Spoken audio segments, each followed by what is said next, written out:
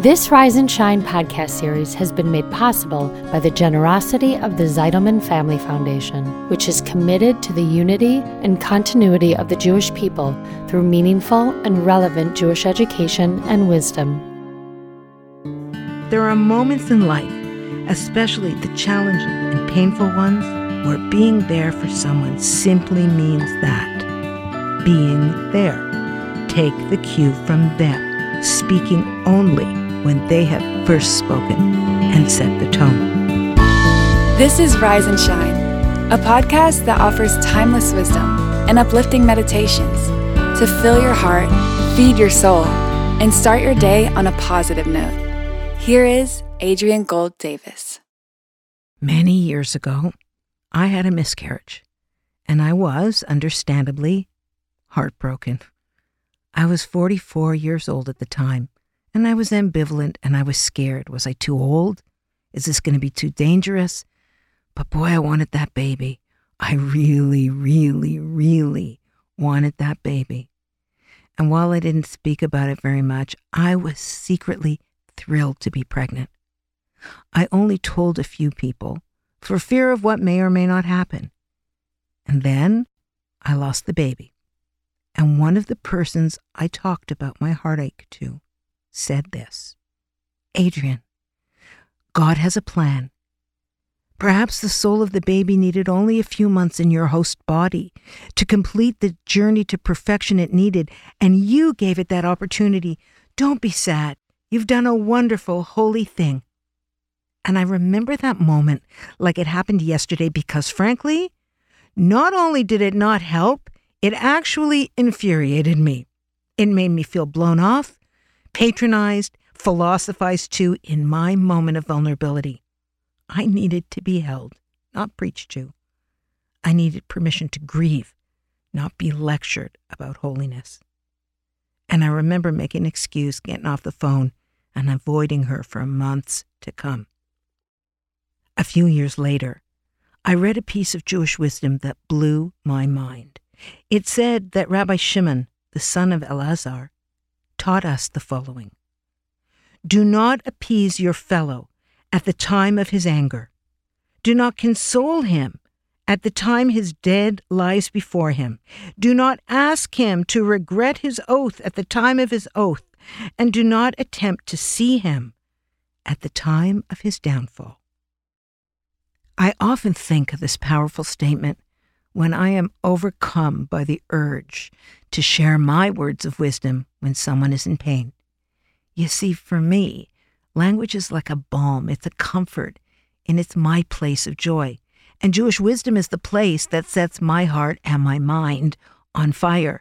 And people come to their Jewish identities in many ways, but for me, it was the words of our sages, the arguments and the contradictions carefully squared away that spoke to my way of being. And so, for me, it always seems like the right time to share something I read, something I studied. Because after all, if it blew my mind, then it's going to blow yours, right? Not right. Rabbi Shimon's wisdom has served to shut me up just in time, again and again. And while years later, when I think about my old friend's words of wisdom, they did bring me a measure of comfort and meaning in retrospect. But at the time, it wasn't what I needed. So let's take a look at that text and see what its meta message is. So here we go. Do not appease your fellow at the time of his anger. So Tiferet Yisrael, who is a leading 19th century rabbi, teaches us that doing so will only increase their anger. And he's correct. Because when I'm angry, I cannot and will not hear anyone. Because anger is considered a trait where one's wisdom actually departs from them. It stands to reason that no cleverly crafted sentiment, words, or explanations have a chance to enter your brain, let alone make an impact.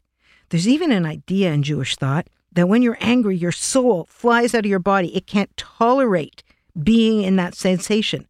And that leaves a portal gaping open for all kinds of dangerous spirits to enter. In fact, when someone is super calm when I'm angry, it kind of feels like a challenge to me. a manipulation, an attempt to make me look like I'm insane. Once I understood that, I would use that trick to gain mastery in arguments. Now, this is different from when they go low, we go high. It's a purposefully, slightly sarcastic, just calm down, calm down. That feels very close to shaming and mocking. It just makes people angrier. But at the root of it, he says the word appease. To appease, according to the dictionary, means pacify or placate someone by acceding to their demands. Seems like the smart thing to do. So why isn't it? Okay, let's move on to the next line. Don't console him at the time his dead lies before him. Again, Tiferet Yisrael says, for on the contrary, when he sees that no one is pained by his pain, he will feel even more pain. You know, when a dear friend lost her child, I remember hearing people say to her at the Shiva, well, you have 3 other children to live for. Don't forget, God never gives us more than we can handle. Or worst of all, you have other children. I watched her struggle to stay silent. But those supposed words of consolation were precisely the opposite. She felt even more pain. To appease, to console. They're wonderful behaviors, but only at the right time. Which means that as the saying goes in life, many things are timing and lighting. Rabbi Shimon's wisdom teaches us that there are moments in life, especially the challenging and painful ones, where being there for someone simply means that. Being there. Take the cue from them, speaking only when they have first spoken and set the tone. There are 2 more examples in this, but I want you to hear what the great Torah giant, the Maharal of Prague, writes in his response to the Tiferet Yisrael statements. Under, do not appease your fellow in the time of his anger, for appeasing him will then increase his anger, nor console him while his dead lies before him.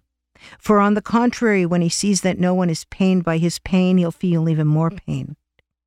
Do not question him in the time of his vow, for when he makes the vow, certainly he desires the vow for whatever reason, and when you ask him, did you make the vow even for such and such a reason, he's surely going to say, yes, even for that.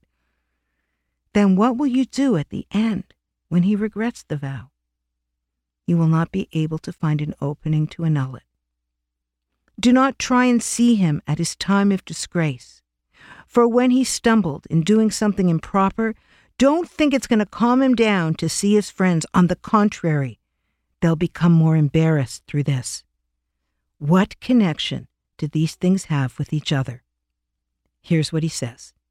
You should know that these 4 things are all one matter, namely, that a man be careful to not do something with intent to rectify, but which results in the opposite of what he intended. For this is complete foolishness when it results in the opposite of his intent. Often, when we see someone hurting, we want to ease their pain. This is normal, and it's even laudable. But the Torah is reminding us not to confuse our desire to appease and comfort with the recipient's needs in the moment, which might be radically different than what one might expect. So, I told my husband, a couple of friends, and my 7-year-old son that I was pregnant, because they needed to know why I was so sleepy and nauseous all the time. And not surprisingly, the greatest words of comfort came from that innocent little boy who was not yet ego-developed enough to try and fix me.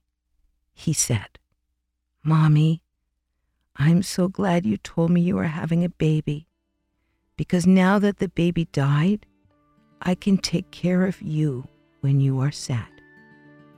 I mean, this week, can you examine your impulses towards comfort and appeasement for the timing and the lighting around you? Can you override your loving desire to ease pain with the courage to just sit in the sadness with someone you love. Because this can be the most effective form of comfort of all. Thanks for listening to Rise and Shine. Don't forget to rate, review, and subscribe to Momentum Podcasts on Apple, Spotify, or wherever you get your podcasts. Join Adrienne again next time for more timeless wisdom and uplifting meditations that fill your heart, feed your soul, and start your day on a positive note. This podcast was sponsored by the Zeitelman Family Foundation. Spread the wisdom. Inspire Jewish individuals around the globe by supporting Momentum's podcasts. To sponsor, contact podcast@momentumunlimited.org. You're listening to a Momentum podcast. For unlimited inspiration, wisdom, and empowerment, visit momentumunlimited.org.